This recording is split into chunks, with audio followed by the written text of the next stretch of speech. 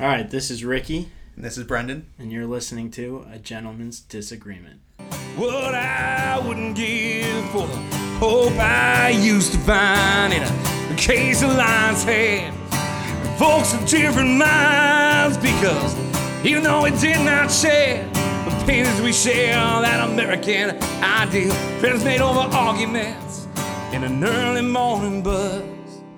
Need an early morning buzz. All right, Brendan, it is evening here on Monday, October the 2nd, into October somehow. Time, it continues to fly by, but... it's my half birthday today. Today is your half birthday. Wow. 35 I'm at your house. You didn't get me half a cake, but it's totally fine. You get to have half of my wedding cake. It's frozen downstairs waiting for our anniversary. Which is also coming up. I'm very excited about that. How you been? I've been better than you. If you are watching us, if you follow us on Instagram, you'll see some video and you'll see Ricky's all bandaged up today. Do you want to update me and the people on your condition? Well, my condition is vastly improved. I'm realizing that just a couple of old man aches after getting tossed out of a golf cart earlier this weekend. Ricky is now getting hurt when he's golfing, so we've officially reached like old middle-age status. Yeah. It's very sad to have given up other sports because you didn't want to get hurt. Yeah, exactly. But I think a bruised ego is about. It was scary for a minute there. We were all a little, bit frightened. Yes. Mainly just because the body parts are not as flexible as they once were. Nor do I think they would heal as quickly if they were actually hurt. But good news, I think. We're okay. Love that. We're okay. So normally this is the part where I ask you, what are we talking about today? But I actually invited you here to tell you what we're talking about today. I really have no idea. This is the first time, and this is episode 104, that Ricky has been like, I have an idea for an episode. You don't need to prepare anything, which is really like almost the antithesis of what normally happens. So I am as in the dark as all of the listeners out there. Yeah, and so I guess to give you a little bit more context around why I actually didn't want you to prepare is I think this discussion is something that we've like definitely talked about over the course of our 100+ podcasts, but maybe not as explicitly as I wanted to talk about it today. And part of the reason why I didn't want you to prepare is I think like kind of the emotional response or like the feelings it evokes is what I wanted to get into. So I'm so intrigued. Yeah, I know.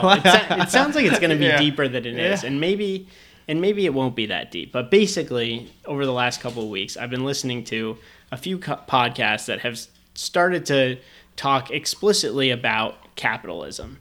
So not necessarily in the terms of just like broader neoliberalism, but specifically specifically capitalism. And I thought, we touched a little bit on the UAW strike.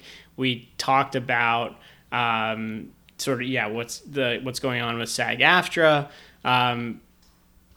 But I started to listen to a few podcasts that were trying to draw a lot of these through lines between Donald Trump, the Tea Party movement, the bank bailouts in 2008, and really just like going back in time to talk explicitly about capitalism in a way that I hadn't really thought about before. And I think part of the premise of a couple of these, and so one is Today Explained by Noel King does that. I don't know. I mean, these are obviously mostly left-leaning podcasts that I don't know that you would that you would frequent, but I thought they did a good job at least posing the question of like, what is it that people think about when they think of capitalism, and how does that relate to how they make political choices, how they perceive either things as good or bad. And I think it's interesting. So what I want to do in this in this 1 hour or so that we're allotting ourselves. Because I think obviously we could talk about this for ad nauseum, as we are often able to do. That I want to talk, in parts about like how you think about capitalism, but then also throw a few either some quotes at you or just like different things that were coming up in these podcasts that kind of evoke certain responses, and I'm curious as to what you think about them, and or at the end of this podcast if you'll have any different sort of opinions about capitalism going forward. Sounds fair. I'm excited to get into it. All right. Wow. Before we do that, before we even get to the sponsorship, there are 3 pieces of news that I at least wanted to touch on because I knew we weren't going to do a newsy segment. So I'll start with this. So 3 of them. First one, Jimmy Carter turned 99 this week. Incredible. Continues to extend his record as the longest living president post the presidency, and continues to live. We talked back in October with Dan Ray when we had on because he had entered hospice back in March, I think, and we had kind of tentatively, you and I had talked about maybe doing an episode on him if and when he died, but he continues to live not only a long life but an incredible life where he's still consuming the news and following the Atlanta Braves, who've given him a lot of joy over these last few years. And he celebrated this year with a big cake and attended a naturalization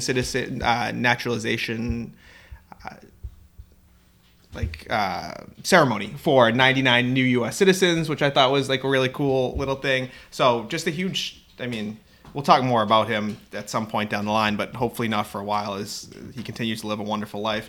Second piece of news, the United States government averted a shutdown at the last minute, which perhaps you were maybe more optimistic about than I was. But literally over the weekend, I would say like literally like a last minute shutdown averted to extend the government for 45 more days, kicks the can down the road a little bit to right before Thanksgiving. But on the good side, the government is not shut down as of today, so that's something. I would still expect all eyes now turn to Matt Gaetz and the Freedom Caucus and see if they pull out the motion to vacate that they've been hanging over McCarthy's head. Like, what's that sword? Like the Sisyphus sword or the...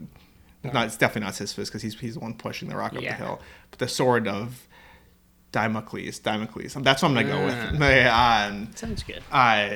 People can look up that reference and fact check me. But I think that's the right one. And we'll see. So all eyes will turn to him to see if that happens in the next week or so. And finally, Senator Dianne Feinstein passed away. And we've talked about her recently because as one of the many U.S. officials that we pointed to as someone that was getting old and probably definitely should not have been continuing to serve. She was 90 years old. And I think one of the unfortunate things is that like that's how I remember her is like these last few years of someone that's not in her prime anymore. So I wanted to go and spend a little time this weekend reading more about her rise to become a senator. She was the longest serving woman ever to serve in the U.S. Senate. She rose, you might know this, but I didn't. She was the first female mayor of San Francisco, but became the mayor after the murders of Harvey Milk and George Moscone. And so kind of rose up through this tragedy, ran for... was elected as mayor on her own. She ran for governor and didn't get it, but then ran for Senate and has been the senator from California for 30 years. And she was praised all across the aisle both aisles for her integrity and her courage and her centrism, her willing to work with other people to speak truth to power at times. The people pointed a lot to her confronting the CIA about their interrogation techniques under the Bush administration and the Iraq War and Guantanamo Bay, and how she was a staunch supporter of the Intelligence Committee, but also of the community, but was also not afraid to take them on. And she was the one that had kind of commissioned this report about all of these torture techniques that the United States was doing. She was also one of the leaders in the 94 assault weapons ban. And so she's a trailblazer for women and also an incredibly accomplished person just generally. And anytime a senator dies, there's only 100 of them. It's worth remarking on, I think. But she was not an ordinary senator. Yeah, I think those are great. Need to be called out, and I think appreciate you doing so. When I think about Dianne Feinstein, like a lot of her accomplishments were sort of pre-our era, but of Yes. course, like she has been in the Senate for two decades since. But yeah, and we talked about this a lot in terms of the idea about term limits and age limits as well. But I think at this point, it is worth sort of remembering some of the massive achievements that she had while she was in there. And first woman senator from California as well, right? Yeah. So a remarkable political career, definitely. One that I don't know really all that much about. Beyond some of the highlights that you covered. Right. And so I think it's always worth going back and trying to get a fuller context when any of these influential figures of our times pass away. But Ricky, it is also, now that my news updates are in the background, it's also, as we enter October, spooky season. I personally am not I like Halloween as much as like a regular person does, but I think there are people in my life and probably in yours too that are like huge spooky season. Like, oh my goodness, October 1st, everything comes out. If people are on Insta or social media in general, you're probably already seeing this. But so that's what my question for you is coming. But the podcast is brought to you by the hardworking craftsmen over at Cannon Hill Woodworking. They've been building handcrafted, high-end custom tables and desks in Boston since 2018. That's Cannon with 2 N's. You can check them out online or visit them check them out on Instagram or visit them online at www.cannonhillwood.com. Ricky, what do you call a scared piece of wood? I thought we were done with the pop quiz trivia. I'm out. I got nothing. Petrified. Ooh. Petrified wood in honor of spooky season. Timely as always, I think. Yeah. Indeed. I try to be. All right, let's get into let's get into the journey on which you're about to lead me.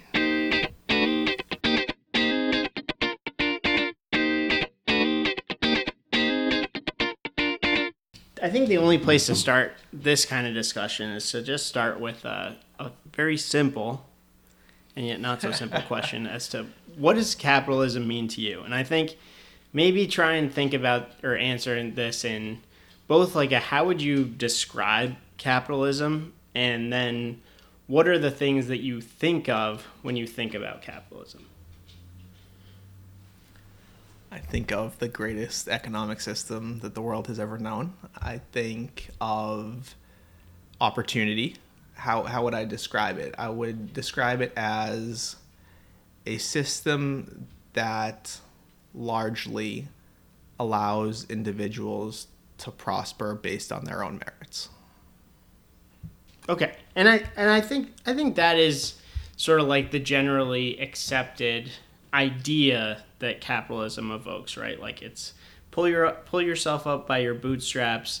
The world is your oyster and you make of it what you will, sort of thing. I think the more textbook definition is private ownership of the means of production, right? That individuals rather than, say, governments own the things that create the things. Well said. Yeah.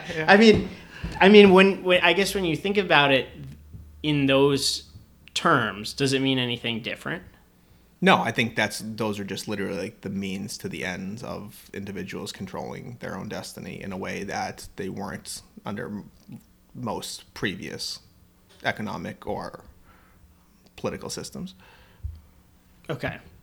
So in this regard, I guess one question that was asked to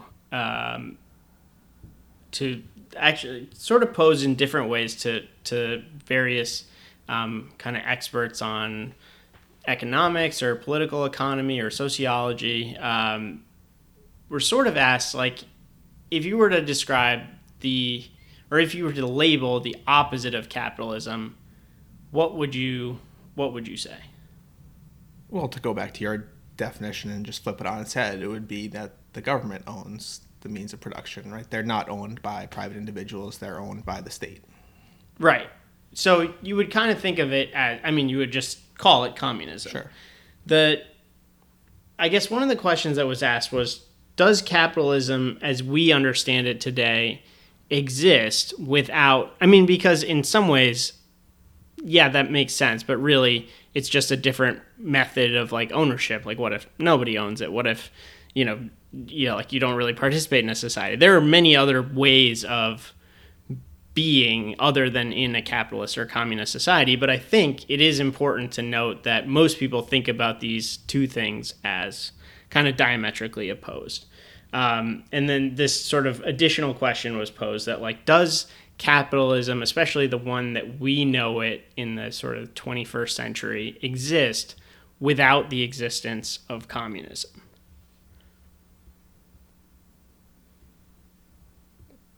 I feel like I want more context on that question. Yeah. So I guess like the way that we have developed, because we've sort of made capitalism mean that to like every extent possible, or at least in the way that we think about it politically, government ownership is somehow like anti-capitalist.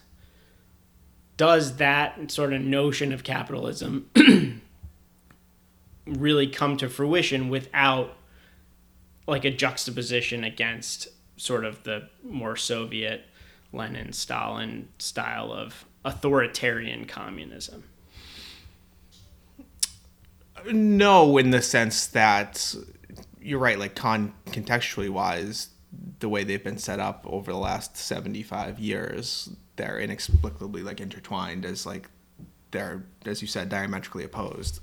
But I think yes, in the sense of like traditional capitalism, like if you think back, like where do these ideas start generating from? Is Adam Smith and like The Wealth of Nations, or John Stuart Mill, like on liberty, right? These are 17th, 18th, 19th century thinkers and writers, and who are talking about these ideas of like the free market system, and those come up prior to and then contemporaneous with Marxism, but like Marxism doesn't catch on really anywhere until the 20th century. So capitalism and the free market has existed at that point at least for 100 plus years. Yeah, so I think really that's where I want to go with this, right? So starting from Adam Smith, The Wealth of Nations, this idea that we have a free market, and that is going, if everybody sort of works towards their best interest, that will create the best interest for all of us collectively. We'll start to have, people will exploit their absolute advantages, and they'll do the things that they do best. And if everyone does the things that they do best, we'll sort of be able to trade and create the most amount of sort of that like surplus profit sort of for everybody collectively. Now, each individual may have a different share of that, and we think that that's okay based on the capitalist system. I think one of the things that I was intrigued by in this sort of the position of this question was that, like, well, even in America, like the most arch kind of capitalist society, we have Social Security, we have Medicare, we have national roads and highways, we have train systems, we have subways, we have a lot of things that obviously, in a more communist world, they would be more of those things, but we do have them. Yep. So these are like social things, and obviously in various stages of our history, we've attacked them from different directions, either as being like too socialist or not. But I guess maybe before we dive into some specific examples, like, do you think naturally, were it not for this kind of fear that we invoke from how like the Soviet era or the Soviet Union was portrayed, that we would naturally not think about more of these sort of social constructs as we developed the country? Or, yeah, I guess to what degree does us having the Soviet Union to point to as like, we don't want to be them, does that actually direct our policies in a way that maybe people might not have intended without that like boogeyman on the other side of the Atlantic?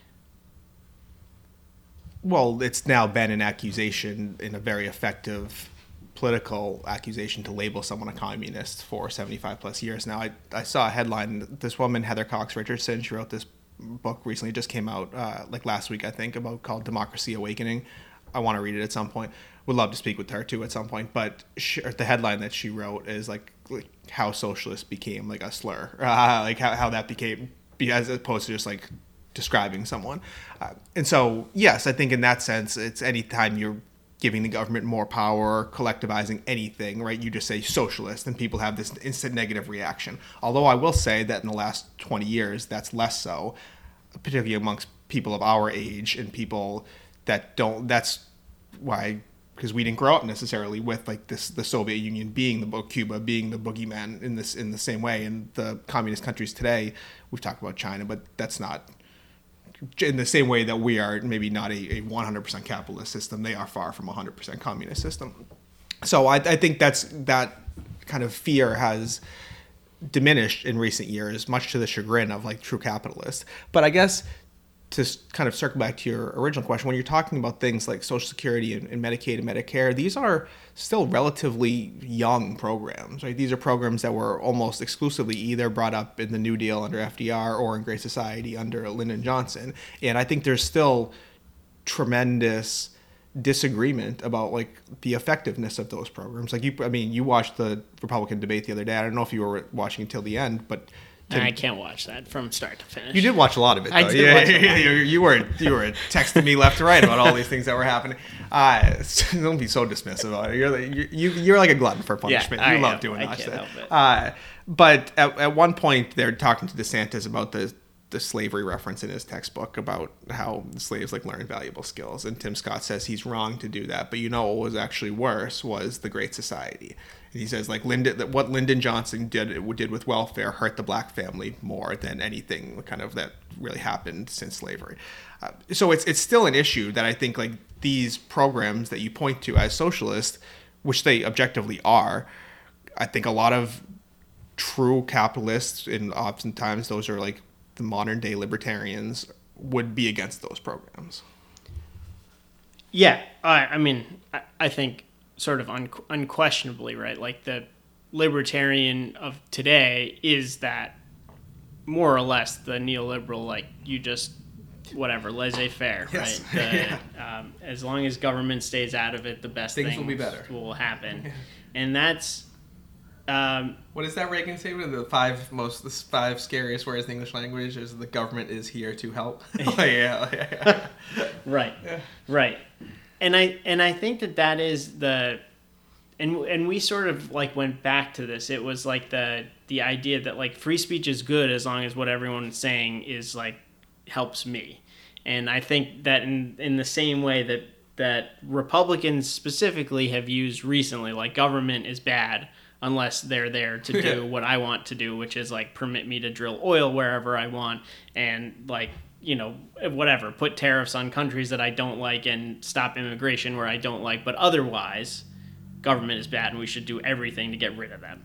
Right? Like I think that they're and I mean you can argue in much the same way that the American left does a lot of the same thing, right? Throughout the 60s and 70s, it's the government's is this giant conspiracy theory against any kind of left wing type movement, and then all of a sudden, to be fair, that's what was happening. Well, yeah, you could argue on the right that they generally believe that that's what's happening. Yes, right of course, right?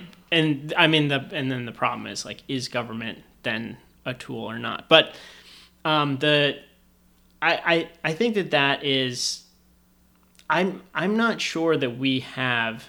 I'm not sure that there like is any place where you can really see that this idea that like if we get out of the way, people will naturally create the things that they need to survive. So like, how do you think about like how, or not people individually, but like as a society, by everybody sort of acting in their own self-interest, will create the sort of this ideal world where everybody has kind of what they need and everybody is providing sort of the best of themselves because that is what generates them the most like profit. Well, I guess I would say that there's no ideal world for me. Like, even in my wildest, pure free market dreams, I understand that there's going to be issues and that there still needs to be a government, in which case, like, there's inevitably going to be state-sponsored, like, state institutions, so it's never going to be a pure, like a utopian capitalist free market system, and that's okay. That's by design. Right? It's a social contract. Goes back to like all these Enlightenment thinkers, like that we have to give up some of our rights. But in my opinion, the goal is to give up as few of those rights as possible to allow people to have as much freedom as possible. We've talked about that balance throughout this podcast. But I guess I have like a lot of faith in people, and I would say, why did the United States, why have we become the greatest country in the world? There's a million things you could point to, and certainly you wouldn't be wrong in pointing to slavery as one of those things. Fair. But I think overwhelmingly, you would say that our system has allowed people to prosper, and our ideas, like why throughout all of these revolutions that have occurred in technology over the last 200 years, why does the United States seem to always be at the front? Do I think we're necessarily any smarter or harder working or better than any people from all over the world? Not necessarily. I think we've created this system that have allowed our really smart, our really hardworking people to flourish. And I mean, that's why I would argue that so this is a great place for immigrants to come, because it allows them to unleash their talents. And for me, all of these other things are like their government. If you want to be charitable, you say that they're like safety nets for people. But of course, like with safety nets, some people are just going to want to stay in the safety net. There's no impetus from behind to, and again, I know you know this, but like I'm not saying that a lot of people that don't work, many of them have really valid reasons for not working. But there's no doubt that it's easier to take government benefits and subsidies than not if they're being offered to you. If those things didn't exist, it would force people to do more just because to survive. And a lot of people would say that's not good. Why should people do in all of these different situations that have mental health issues, substance use issues, that are veterans and trauma, and they're single mothers? Like, why should we be putting them in these positions that they have to work? But the contrast, like they would be providing more to society than they do now taking from society. Yeah, so I think that there's like the two ends of capitalism. One, which is like, if we don't have a ceiling, then people can consistently reach like new heights, and you don't see that, or like you might not see that otherwise. I think I've actually thought about this a lot, and I really bought into this argument for a long time, but even just discussing this today, right? Like the idea of capitalism is maybe 300-ish years old, 300 to 400 years old. Well, not the idea, but like really the practice of it. And I mean, we've had Galileo, Da Vinci, we've had plenty of inventors, and I mean, the span of human technological progress goes back, millennia basically, before capitalism was there to provide this, like, well, if you can't be a billionaire, why make anything? I think there's while intuitively that makes a lot of sense, I don't know necessarily that's true. With the on the flip side, I think again it's like an argument that really makes a lot of sense when you think about it, that in order to sort of escape your circumstances, like not having the safety net requires everybody to sort of push themselves in a way that having a safety net just intrinsically doesn't. That said, could we also not say that a floor of basic health care for everybody, and sort of this idea that, at some point in your life you can retire if you've worked for whatever, and your basic needs be met. Now, obviously, the discussion is what what constitutes basic needs, and does that evolve over time?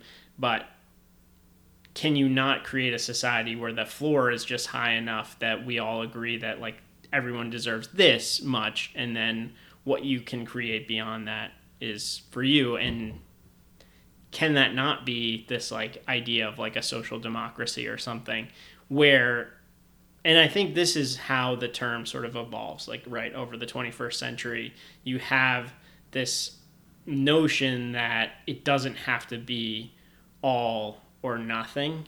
And obviously you have politicians like Bernie Sanders who really try and hone in on this message, but there's obviously the pushback from the not only the generation that sort of lived through communism and sort of the specter of communism as this alternative to what we have here in the US, but also people, I mean, in some ways like yourself, who idolize is probably a strong word, but really think about the notion of this free market capitalism as the way that we can really just like get ourselves to sort of the best state possible. And I think that is, I think in some ways it's hard to dispute. Like it's hard to say that without that if we were able to create that like perfect free market where everyone had perfect information and everyone could enter and exit markets at will, and like you didn't have these transaction costs, you didn't have a lot of the sort of the shackles on the free market that we have today, that really we could achieve something. And I think that's, I guess maybe this takes me to like my second point, but before we move on, perhaps it's time to take a little pause. I'll maybe grab a sip of water, and then we'll come back.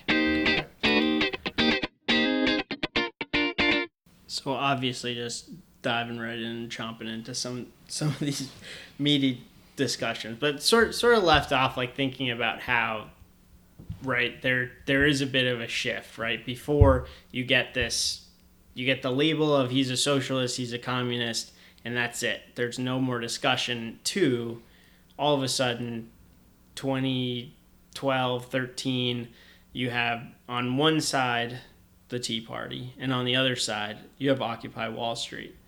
The way that the way that at least some of the discussion around capitalism was related to these two movements, and then I want to sort of go from there to more of like a Trump Bernie Sanders, was that on the one hand you have the Tea Party that's sort of saying that the problem with our economic system is the government, and then you have on the other side the Occupy Wall Street, which is saying the problem is not the government, the problem is the system. When you think about some of the things that happened, the fallout from the 2008 recession, right? We bailed out the banks, but we also bailed out a lot of individual homeowners from bad mortgages. And I know things like that, you know, education, debt relief are things that you have a lot of qualms with. How did you sort of interpret the situation? And I think this is also interesting because I don't know that I thought that deeply about it in 2010 in the same way that I would now. Well, of course, that's just us being far younger and less aware of the world than we are now, and that's fine. I think, so it's hard to take me back 14 years ago and say how I was feeling about it then. We were in college at the time, and so like the job market was kind of looming out there, but at the same time it wasn't necessarily affecting us like right there because we were in school. I think that I hated the bailouts. It's probably my least favorite. This is a hot take for you. It's probably my least favorite thing that George Bush did.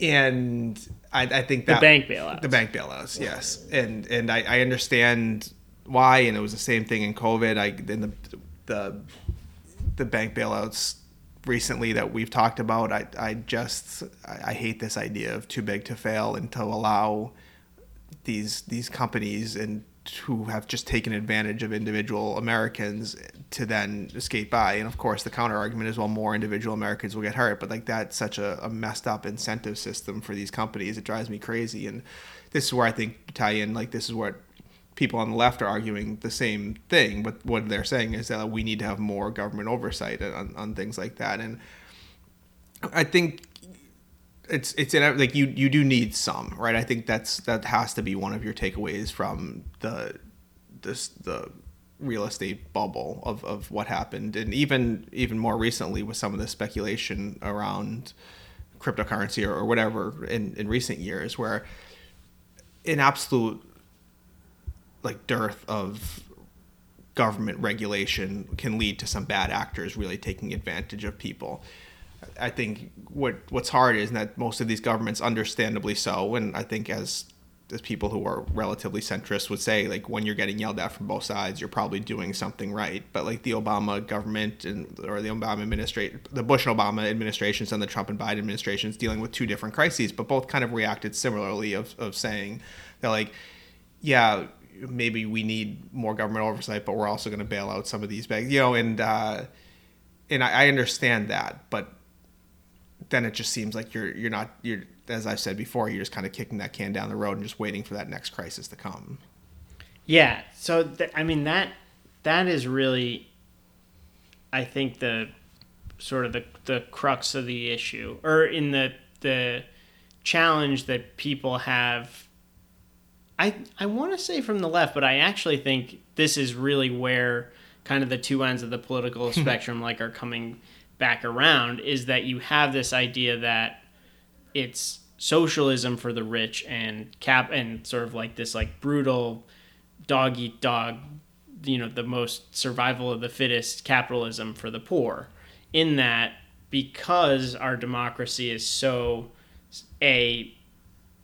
centered around, you have the Citizens United type corporations can basically give any amounts of money to the political parties and to political candidates that they want in order to receive the outcomes that they want, or at least to lobby for them. But you also have this notion that we don't have a pension system really anymore in the United States. Mm-hmm. What does everybody have? They have the 401k. What is the 401k? It's basically just a giant mutual fund on the American stock market. So the idea that, this big bank fails and we take a little hit in the stock market is like kind of fine, except for, 90% of people's retirement money is stuck in that stock market. So now we've made this kind of deal with the devil that we can't undo in the way that we run our system. And I think that is predicated on this idea that we can just sort of like spend and grow our way out of any problem, and we can just deal with any sort of short-term blip by saying, okay, well, we'll cover these banks, and then the new growth will provide the spending, the tax base or whatever, and that'll pay it back. And it's almost the same, like, I made a bad bet and I just need to take out another loan to make another bet so I can pay back the first bet. Right. No, but this is where you're saying the two sides of the spectrum meet, because what you hear on both far sides of the spectrum is that we need systemic change. Right. Both sides are using like that phrase. They just mean very different types of systemic change. Yeah, exactly. But I think the challenge for the conservative side of the spectrum is that their version of free market capitalism is not entirely free market. And so like when you get into the notion of like immigration, for example, right? If you have this utopian free market society, well, what happens when wages rise in country A and wages are low in country B? Well, two things can happen. A, you either move all the jobs to country B, or you allow country B to send some of their workers here, because that's, labor wants to go where there are high wages and capital wants to go where there are low wages. And so you allow this movement of people and things, and it balances out, and you solve whatever immigration problem. But that's not the ideal from the right, in fact. And really, it's not from the left either. If you think about the way Bernie Sanders was talking a lot about, well, we can't, the populist thing is still very nationalist, and so it doesn't work in the way that you would want it to work. That's not a problem for me. It's a problem, I think, for the new right. I think that, and I don't know how they're going to square that. I don't think right now that anyone's really attempting to. You just play on people's anger and fear and stoke that. But yes, I think traditional conservatives, like the free market conservative, I mean, that's what we talked about back to the Republican debate. It was at the Reagan Library. Like, Reagan was very much like pro-immigration. He was pro-free trade. Those are not winning ideas in the new right, in the populist right. And so, I don't know how that movement tries to square all of those ideas. I think that's why you see the Republicans in such disarray, because you have the traditional neoliberal conservatives, whatever, and those are the people that are saying that we need these things in order for a free market to work, and other people are coming along and saying, well, it hasn't worked, essentially, for too many people. Yeah. I will say, so I read this article fairly recently, and now you're just making me think of it, but it was saying how obviously the parties in the last 8 years have just shifted. And it happens sometimes. It happened around the civil rights movement. It happened around slavery, that like Democrats, what was the Democratic Party, like in Democratic like bastions down south, then all of a sudden they become Republican. And it's shifted several times over the course of the two-party history in the last 200 years. But people right now are struggling to figure out, now Republicans are the class of the white working class, where Democrats, that was the Democratic base for decades. But also the white college-educated voters are now the party of Democrats, where like for again, decades, you had Republicans were like kind of the rich, pro-business, college-educated, higher degrees, like those were the people. And so the article was trying to examine like how those parties both square their messages, right? Because when you have populist, so for the kind of new right, the new Republican Party, when you have populist messaging around anti-free trade, anti-immigration, but they also are anti-socialist.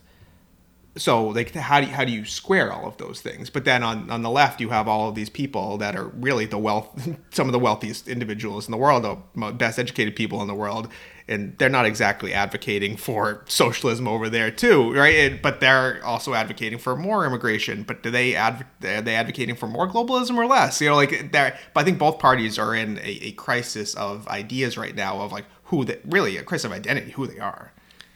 Yeah, I think that is probably like really the astute observation that actually a lot of what I was listening to was missing. It's like we talk about the inflection points a lot, but this is really this idea that the old ways of thinking about things are gone, and but unfortunately we have politicians who try and cling to them in different forms,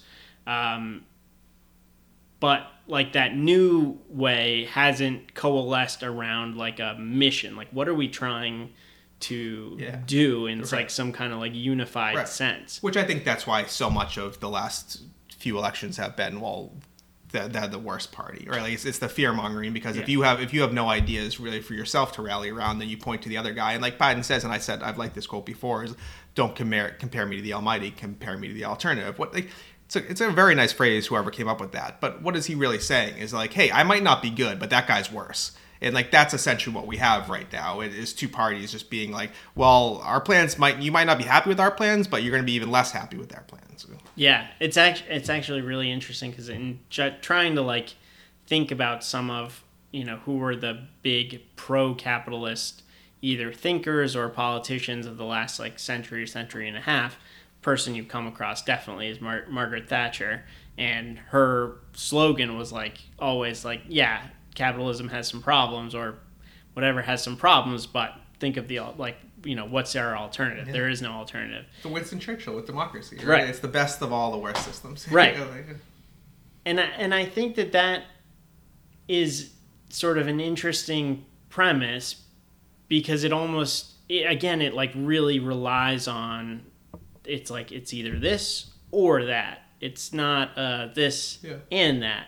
And I think that is where people are struggling. And, you know, I think one of the big tenets of capitalism is that, like, you are free to be whoever you want to be, to achieve whatever you know, through your own hard work can achieve.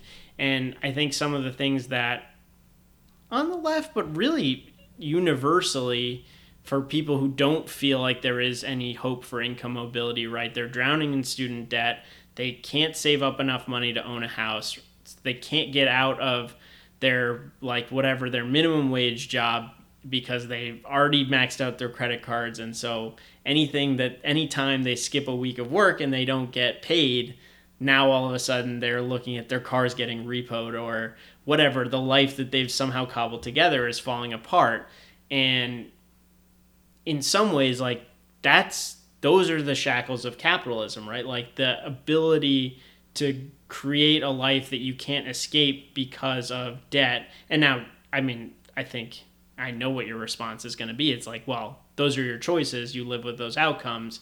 But I think we know that in many ways you don't choose that always, right? Like, you're not the only you know, some people go to college and graduate with debt and some people don't, by virtue of parents or scholarships or, like, whatever they were able to get at very young ages. And so this is like I don't know, this is where I struggle with, like, how do we talk about modifying capitalism to really optimize for the things that it's best at, which is, like, driving innovation, solving problems where there isn't an existing solution, but not trashing the planet in the process, like allowing people time to not work. Like, capitalism really rewards work incessantly, but is that, like, really what people want to do? And is there a way to, like, create a balance where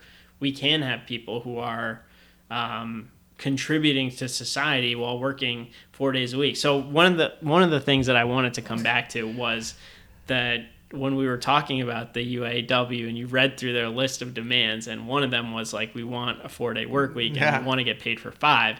And I don't know if you said it on the podcast, but you definitely said it either before or after or under your breath, which was, this is why no one likes unions. And I was thinking about that and I was like, yeah, of course. When I first heard that, I was like, that's ridiculous. Like, you're never going to get that. But then I started to think about what they were trying to put it in juxtaposition to, right? Like, GM CEO getting a $30 million bonus at the end of the year. And of course, there are tens of thousands of employees. You spread $30 million over tens of thousands. Like, no one's getting a real raise there. No. Right? We're talking about cents for people. Right. Yeah. Right. Yeah. So that's not, but at the same time, if it's not outlandish for someone at the top to give themselves $30 million as an individual, is it that crazy for somebody else to say, like, this is what I want for myself? I want a 4-day work week. And how do we, I think part of the problem is, of course, that we have this, like, notion that labor has to be in sort of opposition to the capital class. Like, that's almost the way the system is set up, so that we are, and you hear it very much in the way that Sean Fain was, like, sort of describing the CEOs as if they're evil people. And I mean, personally, I don't think that they're evil people, but when you say it like, well, they won't give anybody raises, but they're taking $30 million for themselves, like, it's very easy to paint that picture. But how do we, I don't know. I don't really know. I don't have necessarily a question for you there. But I mean, I guess, like, I don't know. What do you got? Goodness gracious. Yeah. Look, I guess I'll start with saying I think that this was a big failure of intellectuals on the conservative side, the free market, libertarian, traditional, like, neoliberal side, in the last few decades. Because as income inequality grew, there was naturally going to be anger. And so there was, I think, a failure to articulate a vision for how we move forward under this system, or why these things were happening to you, why your job manufacturing wasn't here anymore. And so when you with a failure of to provide a vision and a solution, or even an explanation and a solution to go forward, what do you have? You have, as always, demagogues come along and capitalize on all of this anger, and it becomes anti-immigration, anti-minority, almost inevitably throughout modern human history. That's what we see over and over again, the scapegoating of these other groups, saying, well, it's easy to say it's their fault. But I think if we're believers in the system, then we have to be able to articulate, how does capitalism actually get us out of these issues, right? And for me, slapping tariffs and closing the border do the opposite of that.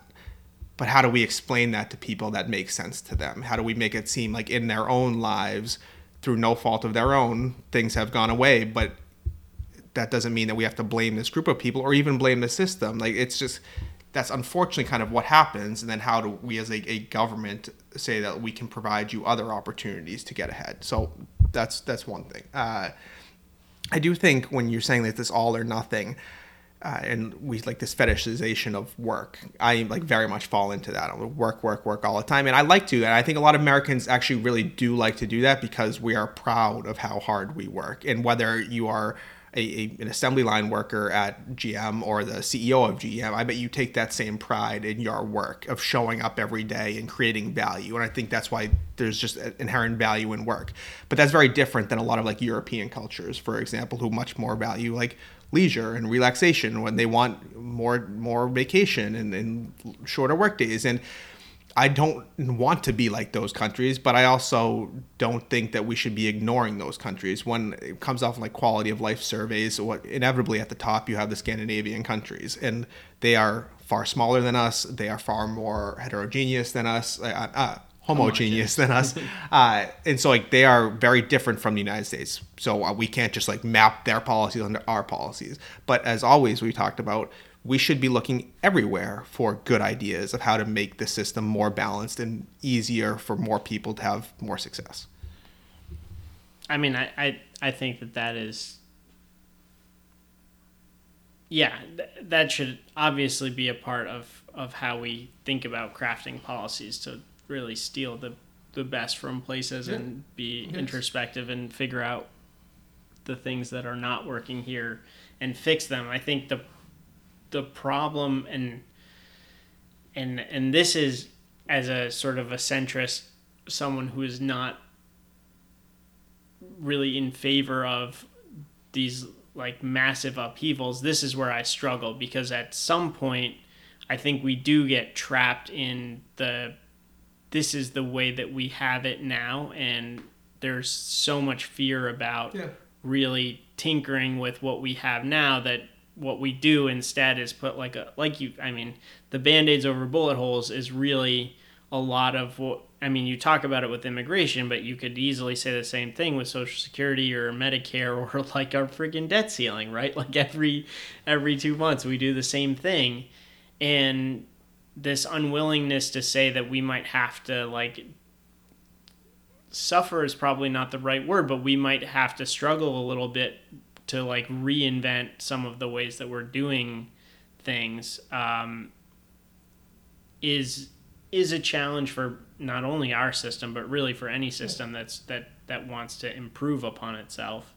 I think capitalism has so many benefits, but we're still not ready to reckon with the things that it does not do well, which is, it does not, when the profit incentive is all of a sudden sort of perverted, in the medical field, or when it comes to dealing with natural resources, how do we create better systems to account for that? And there are certainly market-based systems that you can look at, that we have struggled to get traction, either on the left or the right for some of those. But these are things that we're really going to have to figure out if we want to if we sort of want to maintain our status right at the top. Yep. And I think that is really sort of like our greatest challenge is like getting beyond the fact that we did grow at the pace that we did in the post World War II, in large part because of how we structured our economy. But it may not be the same way that we grow in the 21st century, but we have to like think about exactly what you said, like what works here, what doesn't work here, and how do we fix it without constantly. I think this is oddly enough to come back to it, like the most interesting part about this kind of Trump, Sanders, the Occupy Tea Party movement is that they like, in some ways we're thinking about the same outcome with very different means, but there was at least a mutual understanding. Like a lot of people were like, well, if I can't vote for Trump, I'm going to vote for Sanders or vice versa. And there's a lot of other things embedded in that I'm not trying to talk about, but in many ways, like how we view the economy and how we view the economic system and how it treats us as individuals, but us as like a society, I think was very much embedded in there. Like, the system is not working, but what is the solution? It was really good podcast hosting. Well done to bring that back full circle on that. I didn't expect you to get there. Well done. Yeah. Well, that was definitely one for me. I appreciate you indulging me and coming in with with no prep. You did marvelously, as expected. We'll see what people think about that. But it's funny talking about visions. We're constantly going back to our vision for this show, and we had said from the beginning, one of the things that we wanted to do was not just be a news podcast, and sometimes I really like being a news podcast, even at the beginning of this episode or when we do the 6 and 60s, but is also to take some time and give us some space to work through some of these bigger issues and have these conversations that we wouldn't necessarily have the chance to talk about or even have the space to think about. So I appreciate you bringing that back. We try to mix it up a little bit for people out there. Gotta mix it up. I wanted to get high level because I realized even when we were talking about some of the Republican candidates that like we spend so much time on the individuals that we're trying to elect, and rightly so. Like their character and what they believe and what they stand for is so important. Yeah. But there is kind of this broader notion of like, where are we trying to move the whole thing? Yeah. And without taking a step back and thinking about, well, where do I want the whole thing to go? It's hard. It's hard to know, who to support, what movements to put to back. And I don't know that I really came up with any answers, but no, but that's not really expected. I don't think people expect us to solve these issues, but I will say, and that's where, in our ideal world, that's what the two-party system does. It puts forth two competing visions with two competing characters and puts that out on the debate stage for everyone and says, pick.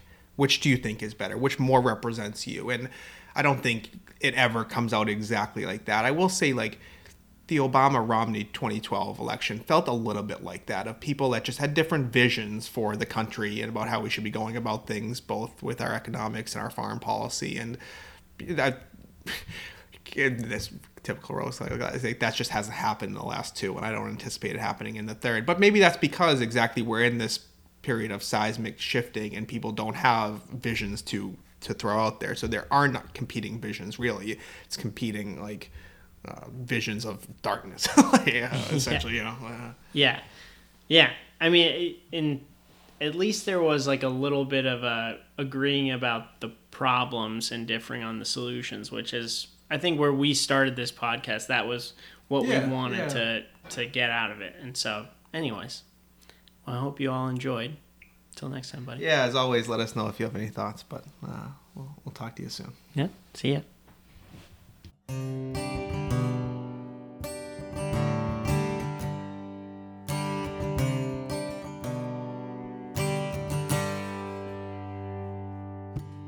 We stay up all night on Garner Avenue, debating all the issues of the day. No agenda, not yet. Talking heads, round and around till we forget where it was we began. Some mornings you were away, some morning left your ego bruised. But what I wouldn't give for the hope I used to find in a case of lion's head. Folks of different minds, because even though we did not share the pains we share, that American ideal, friends made over arguments in an early morning buzz. Need an early morning buzz.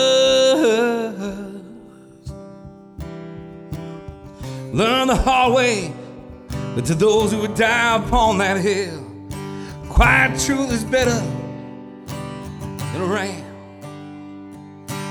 Somewhere along the line, we seem to have forgotten the value of sometimes being wrong. Some mornings you're away, some morning let your ego bruise. But what I wouldn't give for the hope I used to find in a case of lion's head. And folks of different minds, because though we didn't share opinions, we share that American ideal. Friends made over arguments in an early morning buzz. I need an early morning buzz. There's hope behind the bluster, 'cause though Main Street may not sell, it's full of folks just like you and me. When we have trouble seeing the human for the politics, it's time to find a better way to disagree. Some days you win, some days will leave your ego bruised. But what I wouldn't give for the hope I used to find in a case of lion's head. And folks of different minds, because though we did not share opinions, we share that American ideal. Friends made over arguments and an early morning buzz. Oh, what I wouldn't give for the hope I used to find in a case of lion's head. Folks of different minds, because though we did not share opinions, we share that American ideal. Friends made over arguments in an early morning buzz. I need an early morning buzz.